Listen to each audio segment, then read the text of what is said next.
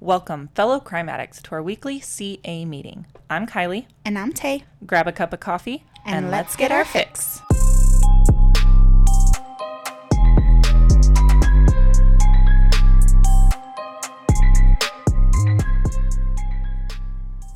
Hey addicts, this week's episode was actually a recommendation by a loyal crime addict, and it is on the Grim Sleeper, not the Grim Reaper.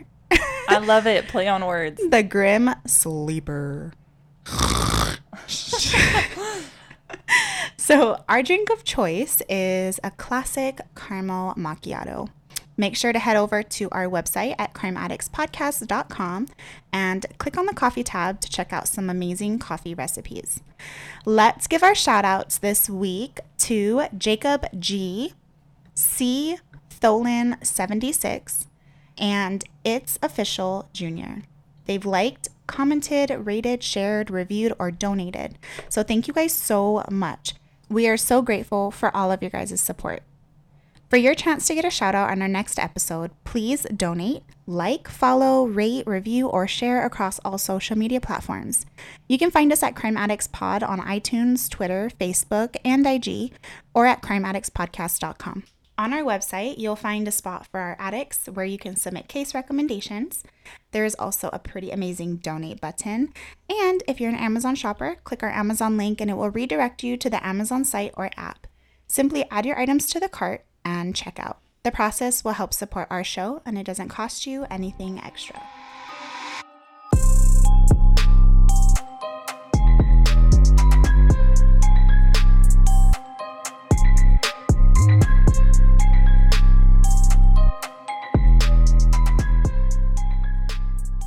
In the mid to late 1980s in Los Angeles, California, bodies were turning up at an alarming rate.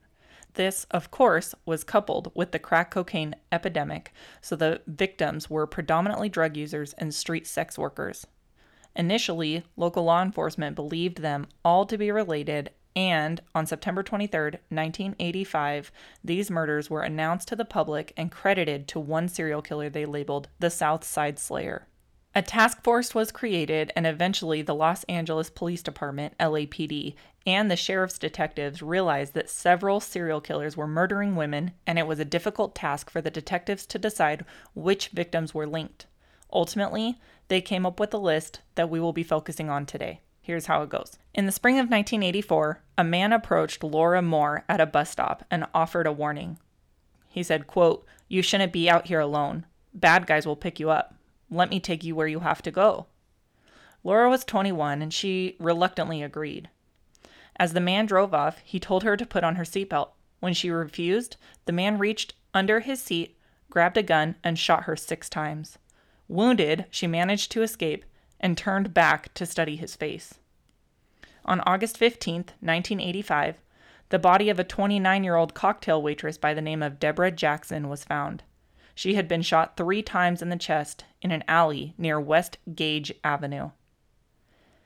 Next, Henrietta Wright, a 35-year-old black woman, was found dead of multiple gunshot wounds on August 12, 1986, in an alley near the 2500 block of West Vernon Avenue in Hyde Park. Her body was found under a discarded mattress, though she may have been killed elsewhere and dumped in the alley. 2 days later, the body of Thomas Steele, a 36-year-old black man, was found dead at the intersection of 71st Street and Halldale Avenue in Harvard Park. It is believed that Thomas either knew about the suspect's history of murders or that he was friends with one of the victims. Barbara Ware was a 23-year-old black woman and was found dead January 10, 1987, in the 1300 block of East 56th Street in the central Alameda area. A man who said he saw Barbara's body being dumped called 911 and reported what he had seen. According to a transcript of the call, the man, who said he wished to remain anonymous because he, quote, knew too many people, said someone, quote, threw her out. The only thing that's hanging out of this, like, threw a gas tank on top of her and only thing that you can see out is her feet, end quote. He was clearly stumbling. He also reported a full license plate number for the van the body had been dumped from. 1 Paul Zebra Paul 746. On April 15, 1987, the body of 26-year-old Bernita Sparks was found in a trash bin on 9400 block of Southwestern Avenue in Gramercy Park. She had been shot with a small caliber gun. Mary Lowe, a 26-year-old female, was found dead on October 31, 1987, in the 8900 block of Western Avenue in Gramercy Park. Her body was dumped in an alley and covered up. She had also been shot with a smaller caliber gun. On January 30th, 1988, the body of Latrika Jefferson, who was 22, was discovered in the 2000 block of West 102nd Place in the Westmont area. On September 11th, 1988, the body of Alice Monique Alexander, who was 18, was found in an alley near 43rd Place and Western Avenue in Vermont Square. Attacked on November 20th, 1988, Anitra Marietta Washington is the only known survivor. She was shot in the chest with the same gun used in the previous slayings, sexually assaulted, and left for dead. She gave police their first, albeit vague, description of the man as an African American in his mid-30s. She also described his car, an orange Ford Pinto. The new information led detectives to pull registration records on every Pinto in Los Angeles County, but the search led nowhere. After her escape, there were no other known attacks for almost a decade and a half. This hiatus is how the murderer would develop the name as the Grim Sleeper. Princess Bartholomew, aged 15, was a runaway who had resorted to prostitution. She was found dead on March 19, 2002. 3 months after she had last been seen by her family on December 21, 2001. Unlike the prior victims, she was strangled and beaten instead of shot. Her nude body was found by a passerby in the shrubs. On July 11, 2003, a 35-year-old woman by the name of Valeria McCorvey was found on Denker Avenue between 108th and 109th Streets in the Westmont area. Lastly, on June 1, 2007, the final victim, who was 25 years old, Genesia Peters, was discovered in the 9500 block of Southwestern Avenue by a homeless man who was rifling through a trash bin in an alley. He noticed her red fingernails through the hole in the bag. Her cause of death was a gunshot wound. All of these victims were found outdoors in a corridor along Western Avenue in South Los Angeles, often in alleys, and all were black females except for Thomas Steele. Many of the victims were prostitutes. The Grim Sleeper would have sexual contact with the victims before strangling or shooting them. The murderer used a .25 caliber gun on the victims whom he shot. One after another, leads that at first seemed to hold promise dissolved frustratingly into dead ends. But with public pressure mounting, the detectives tried whatever approaches they could, however seemingly far-fetched. They asked undercover vice officers to collect DNA samples from middle-aged African Americans arrested for soliciting prostitutes, hoping to identify a suspect. Most tantalizing was the 911 phone call reporting Barbara Ware's body, because detectives responded at the time but failed to pursue the lead aggressively. In 2004, Detective Cliff Shepard was poring over old murder cases from South LA and found a preserved DNA sample that was taken from the body of one of the killer's earlier victims. Analysis of the DNA showed that it had conclusive similarities to samples found on the body of Valeria McCorvey and on Princess Bartholomew. But again, case faded with detectives no closer to finding the killer, who seemed to disappear with no more killings tied to them. In 2006, an Inglewood detective made headlines when he traveled to a Fresno prison to get a DNA sample from a 65-year-old white inmate who had made incriminating statements about killing prostitutes in LA to law enforcement officials. But tests showed he was not the killer. In May 2007, the murder of Genesia Peters was linked through DNA analysis to 11, possibly 12 unsolved murders in Los Angeles, the first of which occurred in 1985. Investigators checked the killer's DNA against a federal DNA database of known criminals, but found no matches. One popular theory among detectives was that the killer was in prison during the 2 distinct periods where no killings were connected to him. Following the lead, investigators at the California Department of Corrections have been working with the LAPD task force to sort through a list of about 50,000 inmates from Los Angeles County who were convicted of violent crimes during one of those periods and do not have DNA samples on record. The two agencies were filtering the list in search of men who were in prison during both periods of the killer's apparent inactivity. However, detectives knew it was possible the killer may have just avoided detection and committed crimes that had not been connected to him. Quote, "We cannot be so arrogant to think that everything this guy has ever done came with an LAPD crime report attached to it." End quote. This was stated by Detective Kilcoyne. Throughout the investigation, police have been openly skeptical of the idea that the slaying stopped during the 13-year gap. They believed the murderer killed others who were not linked to them or whose bodies were not recovered. Detective Kilcoyne and his team tried, 20 years later, to breathe life back into the investigation of the van. Detectives tracked down about 10 men associated with the church and took DNA samples to test against the suspected killers. A visit to the retired deacon at his home outside of Macon, Georgia, turned up nothing, as did a visit to a Florida prison. The hunt emphasized the agonizing investigation the detectives faced on a day-in and day-out basis.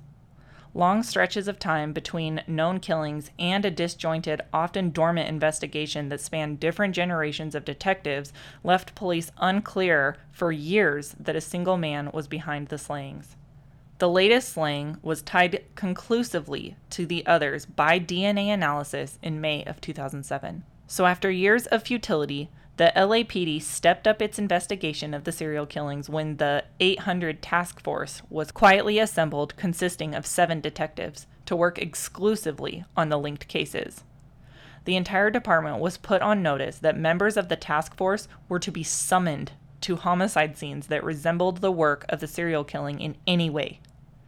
With so many years having passed since the killer first struck and the police only belatedly linking the long string of victims to a single killer, the team of detectives was left at a severe disadvantage. Investigators pored over old case files in search of important clues that might have been overlooked.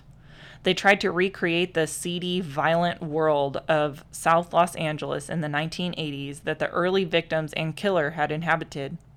The task force identified 33 old LAPD cases that have similarities to the killings and conducted the painstaking process of reviewing them. The 800 task force members also automatically received alerts when other LAPD detectives or uniformed cops report a homicide involving females found outdoors. They visited more than 15 crime scenes, but none had the mark of the suspect they were looking for. These detectives tried to track down prostitutes, drug dealers, and pimps who were active in the area during both periods of killings, hoping someone would be able to lead them to the killer. Several leads went nowhere. Can you imagine being those detectives trying to track down prostitutes and drug dealers and pimps who were clearly not documented in that time? You know, and it's in the rise of the cocaine epidemic and everything. Can you imagine literally being those be like people? never ending? Can you imagine being those investigators? I mean, I don't even know what I would say. Where would you start? But yeah, that's insane, man. Yeah, it's a lot. However, I mean, they did figure it out because they were able to link the slayings through the ballistic and genetic evidence at the crime scene that pointed to a single killer. So they were able to narrow it down. Now they just have to find someone to match that DNA, which proved difficult. Yeah. After a 4-month investigation, the LA Weekly investigative reporter Christine Pelisek broke the news of the secret 800 task force, the linking of Genesia's killing to a string of murders going back 23 years, and the fact that Mayor Antonio Villaraigosa and then Police Chief William Bratton had been silent on the killer's existence.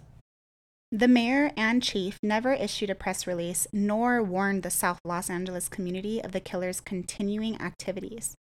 In some cases, the alternative newspaper was the first to inform the families that their daughters had long been confirmed as victims of a serial killer, a decision that led to outrage over what seemed a disregard for the victims as well as the community's safety. In early September 2008, officials in Los Angeles announced that they were offering a $500,000 reward to help catch the killer, who has murdered at least 10 women and a man in 2 sprees over the past 20 years. Officials also collected DNA data from state prisoners, hoping for a hit on the Grim Sleeper, but nothing turned up. On November 1st of 2008, a story about the Grim Sleeper appeared on the television program America's Most Wanted. The program stated that the killer was most likely a black male, but did not want to rule out anyone. A year later, then State Attorney General Jerry Brown approved a new technique that allowed officials to check whether a crime suspect's DNA partially matches anyone in the state's offender's DNA database. On February 25, 2009, for the first time, Chief Bratton held a press conference regarding the case at which police formally gave the killer the Grim Sleeper nickname chosen by LA Weekly.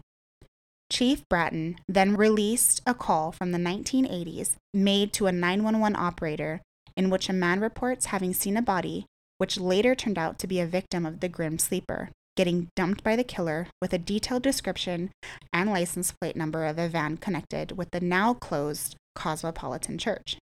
In December 2009, the LAPD re-released the original police sketch of the Grim Sleeper based on the descriptions given to them in 1988 by his only known survivor, Anitra Washington. The sketch shows a black male with pockmarks across both cheeks.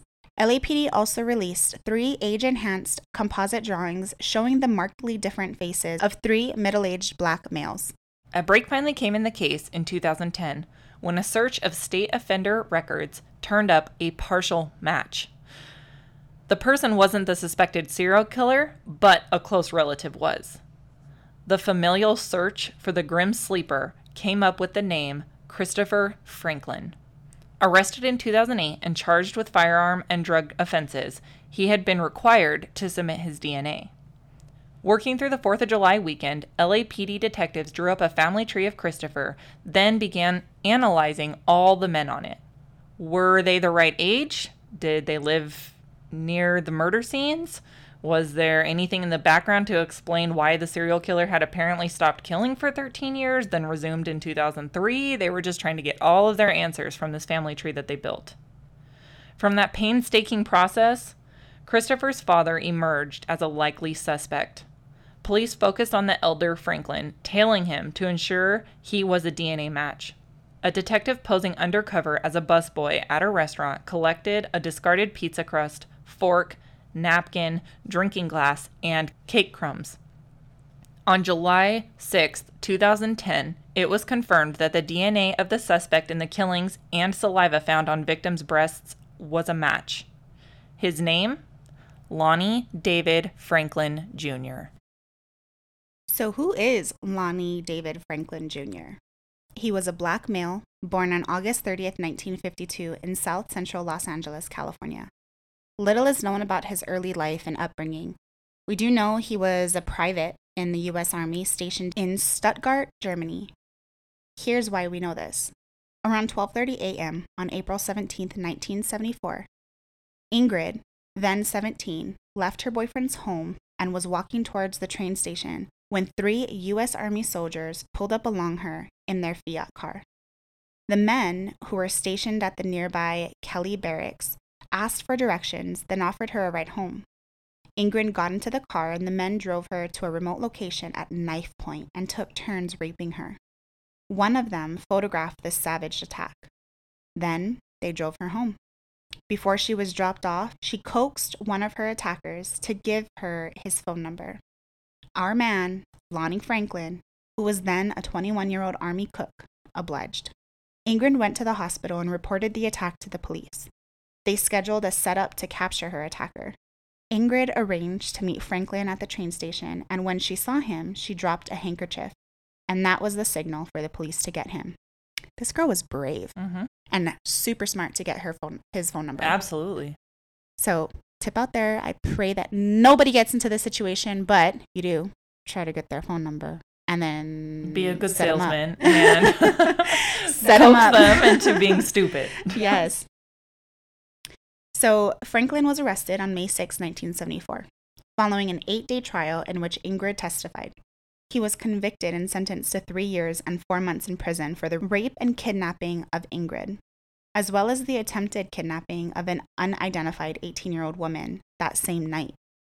The younger female screamed, which alerted the neighbors and the police were called. The other 2 Army men received 4-year prison sentences for the rape and kidnapping and attempted kidnapping. Okay, so there's another little tip is to scream.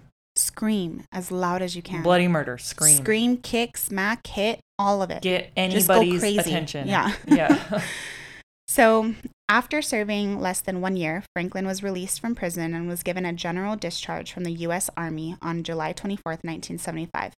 The other men served their whole sentence in prison. Franklin returned to the United States and married to a Belizean woman, Sylvia, with whom he had 2 children, 1 son and 1 daughter. While we couldn't find his daughter's name, we do know, of course, that his son's name is Christopher. Franklin continued on to be a garbage man for the Los Angeles Department of Sanitation, a neighborhood handyman, a skilled mechanic, and even a garage attendant working for the LAPD, the 77th Street Division Station Briefing. He had a criminal record in the United States dating back to 1969, with his first arrest being for auto theft when he was only 16 years old. He was arrested for 2 charges of possession of stolen property in 1993 and 2003, 1 charge of misdemeanor assault in 1999, and 1 misdemeanor battery in 1997. Franklin was sentenced to a year in jail for the first stolen property charge and 270 days jail for the second one. He was arrested on other charges several times in his life, including for burglary and firearm offenses. Law enforcement missed an opportunity to catch Franklin because his DNA was never collected. In 2003, when he was on felony probation, his DNA was supposed to be entered into the DNA database, but it wasn't. In 2004, voters approved of Proposition 69, a law which states DNA must be collected for all people charged with a crime. It also requires the expansion of the DNA database.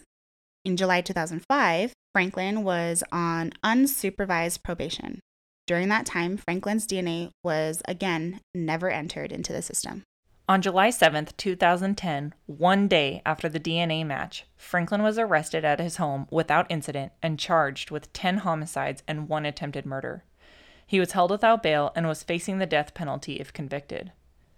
He was not charged with the death of Thomas Steele or the attack of Laura Moore because there was no DNA evidence linking him to those cases. When they caught the man believed to be the Grim Sleeper serial killer, LAPD detectives assigned to the case knew their job was far from over. During the investigation, on a tidy street of single-family homes in South Los Angeles where Franklin lived for decades, residents described him as a kind and compassionate neighbor who volunteered in the community, helped elderly residents of their block, and fixed their cars for free. Quote, "A very good man. His daughter just graduated from college, I believe," said Eric Robinson. He's 47. Quote, "He's a good mechanic, worked out of his garage. I've been here since 1976. That's how long I've known him. I'm not pretty shocked. I'm all the way shocked." End quote. Dante Combs, who's 27, said he visited Franklin the week prior to his arrest to ask him to install a timing belt on his car. Quote, "You needed your car fixed? He'd do it dirt cheap. He'd help you out however he could, cut your grass, put up your Christmas lights. He'd help all the elderly on the block," Combs said, as he stood behind the yellow crime tape that sealed off Franklin's block. Following Franklin's arrest, then LAPD Chief Charlie Beck released this statement. It says, quote, "We never gave up on this investigation, not for 1 minute. Our detectives work relentlessly, following up on every lead they received. Their hard work has resulted in today's apprehension of this vicious killer. I am hopeful that the hard work of these men and women will bring some closure to the families who tragically lost loved ones during the last 23 years." End quote. Los Angeles police scoured his South LA property for evidence. Authorities combed his house, as well as a garage, vehicles, and a trailer in the backyard. Among the unsettling discoveries was a cache of about 1,000 photographs and hundreds of hours of home video found in the walls of his garage showing mainly African American women, many of them partially or fully nude and striking sexually graphic poses. The people in the images appear to span a wide range of ages from teenagers to women in their 40s or older. Many of the subjects are conscious and smiling. In some, however, the women appear unconscious, either dead, heavily drugged, or asleep, and date back up to 30 years. Most of the pictures appeared to be taken in or around Franklin's motorhome, car, and his backyard garage. It was an eerie find in a case involving a man who is thought to have sexually assaulted his victims before or after killing them. Police also cannot account for large portions of Franklin's life, including a 14-year gap between his alleged killings, during which investigators suspect he killed other women. Moreover, the bodies of several of the victims were found in trash bins, and Franklin worked as a garbage collector in the 1980s, raising the prospect that bodies of other victims could have been dumped in landfills and never found. That's like a pretty good job. For a serial killer. For a serial killer. Yeah. Don't take tips, but I mean, that's actually really smart to be a garbage collector. Mm-hmm. Yeah, there's no way smart. There's no way he took a 14-year hiatus. I mean, they don't think he did either, but they can't prove it. He probably got smart with his job, and he's like, what am I doing? Yeah, figured it out. Mm-hmm. Detectives set out to identify the women on the film and tape, knowing that some could be additional homicide victims. There were several photos of each woman, and police whittled the collection down to 180 images. They believe that about 20 of the pictures show women also captured in the other photographs. For months, they slogged through images in missing persons databases and coroner records, hoping for lucky matches. The work proved fruitless. With the detectives no closer to identifying the women, police turned to the public for help. At a news conference on December 16, 2010, the Los Angeles Police Department released cropped versions of the 180 photos that showed the women's faces, hoping that women themselves, their family members, or acquaintances will recognize them and contact investigators. Quote, "These people are not suspects. We don't even know if they are victims, but we do know this.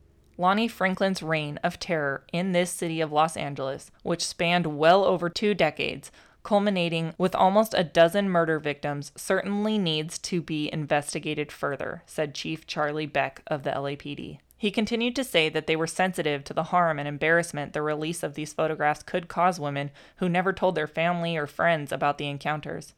In the end, however, they decided that the need to identify the women outweighed the potential harm. Police have employed this strategy before in other high-profile serial cases. With little known about Franklin, they hope the women will be able to provide answers that have so far eluded detectives. Quote, "As a police department, we have an obligation to account for the welfare of these women," said veteran homicide detective Kilcoyne, who headed the task force that hunted Franklin. Quote, "We're trying to fill in the life and times of Lonnie Franklin over the past 30 years, and talking to people is a big part of that. These are obviously women who had a conversation or two with this guy. I won't be surprised if we find some of them were his victims," end quote. Detective Kilcoyne also stated, quote, "The question of the day is why? What was he doing to get these women to do this sort of stuff for him? Typically, people use drugs as leverage, but we didn't find one iota of evidence that he was into that," end quote. Louisa Pensati, one of Franklin's attorneys, expressed concerns about the release of the photographs, saying prosecutors have not yet provided her with copies of the images as part of the legal proceedings.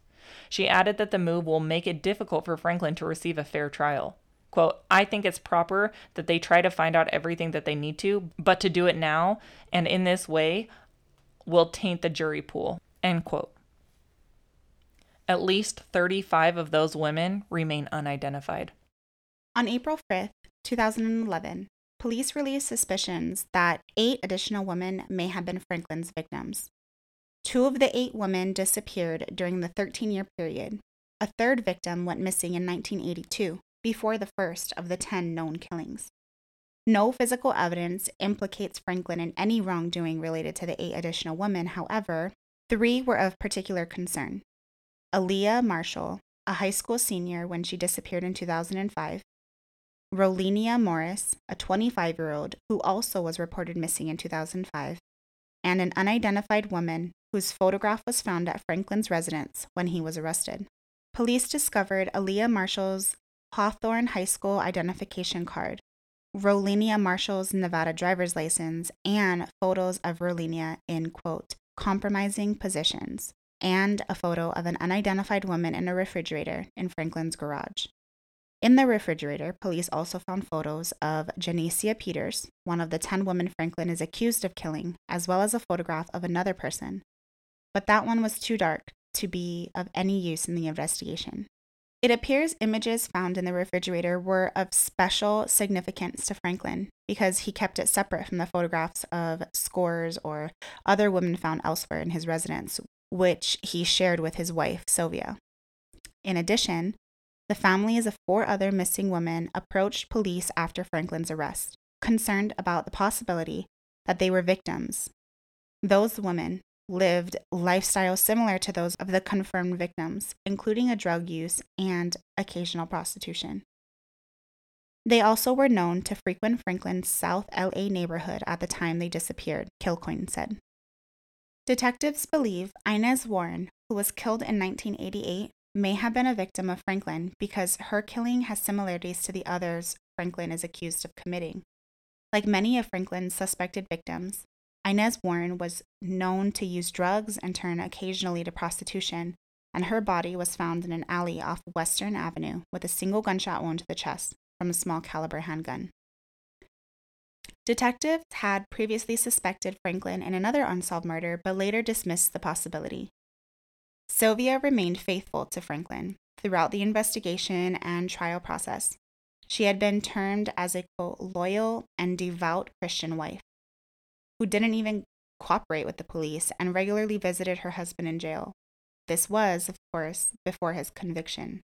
The wife and mother of 2 raised the couple's children throughout her husband's rape and killing spree, unaware of who he really was underneath.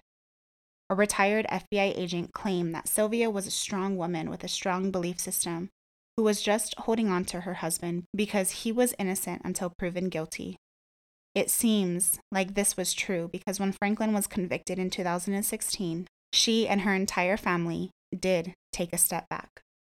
Franklin was indicted by a grand jury in March 2011 in the 10 slayings to which he was linked through a combination of DNA and ballistics evidence. Franklin pleaded not guilty and remained in custody awaiting trial. The large volume of evidence in this case, some dating back 30 years, had caused a lengthy pretrial discovery. The trial was delayed several times and opened on February 16, 2016. The defense declined to give an opening statement, but had the opportunity to do so after the prosecution rested. Former LAPD Detective Dennis Kilcoyne, the first witness called, said it was Janecia Peters' 2007 slaying that prompted the search for a serial killer after the attacker's DNA matched 2 earlier cases. Then LAPD Chief William J. Bratton ordered up a task force to search for related killings. Quote, "We started connecting the dots," Detective Kilcoyne said. During trial, gruesome photos were projected onto a screen. Valerie McCorvey's half-naked body left in the street, ligature marks etched into the 35-year-old's neck. Janecia Peters folded into a metal position, her head and hands seen through a hole in a black garbage bag. Alicia Alexander found nude and underneath a mattress in an alley. The images elicited gasps and whimpers from courtroom spectators. A woman covered her eyes and collapsed into the man beside her, who buried his head in his hands and wept. Franklin never turning to look at the photos. Jurors also viewed video of Franklin's interrogation by police. Quote, "Pay close attention to his body language and his conduct during that interview process as he laughs and makes light of the photos of the dead women lying on the table in front of him," the district attorney said. The DNA discovery topic was controversial at best. In the United States, California and Colorado were the only states to not have formal laws allowing this procedure, and it had to be approved by the Attorney General on a case-by-case basis. At the time, then State Attorney General Jerry Brown approved a new technique that allowed officials to check whether a crime suspect's DNA partially matched anyone in the state's offender DNA database, which is how we got our match to Franklin's son, Christopher. Franklin's attorney said that an expert hired by their team had determined that DNA collected from 2 crime scenes linked to their client matched convicted serial killer Chester Turner. The judge ruled that their expert wasn't qualified to testify. In court papers, the defense also listed more than a dozen other men as potential sources of DNA found at crime scenes tied to Franklin. One witness recalled that Franklin would frequently bring prostitutes into his home. Closing arguments began May 2nd, 2016. Defense lawyer Seymour Amster challenged what he called inferior science of DNA and ballistics evidence. During his closing argument, he introduced a new theory: a mystery man with a mystery gun and a mystery DNA was responsible for all of the killings. He said the man was a, quote, nephew of Franklin's, who was jealous because his uncle had better luck with romance, though he offered no supporting evidence or any name. Amster based the theory on the testimony of the sole known survivor, Enietra Washington. She testified that her assailant said he had to stop at his uncle's house for money before the attack. Washington later led detectives to Franklin Street. The district attorney scoffed at the mystery nephew notion, saying it was as rational an explanation as a spaceship killing the woman. She said the killer had just lied to Enietra about an uncle and was probably stopping at his house to get his gun. The attack fit the pattern of 7 previous killings and showed how the killer carried out the crimes. The bullet removed from Washington's chest matched ammo retrieved from the previous victims, and she provided a detail that would later prove telling: that her attacker took a Polaroid photo of her as she was losing consciousness, which was later discovered in Franklin's house. The snapshot of Enietra wounded, slouched over in a car with the breast exposed. Quote, "You're truly a piece of evil.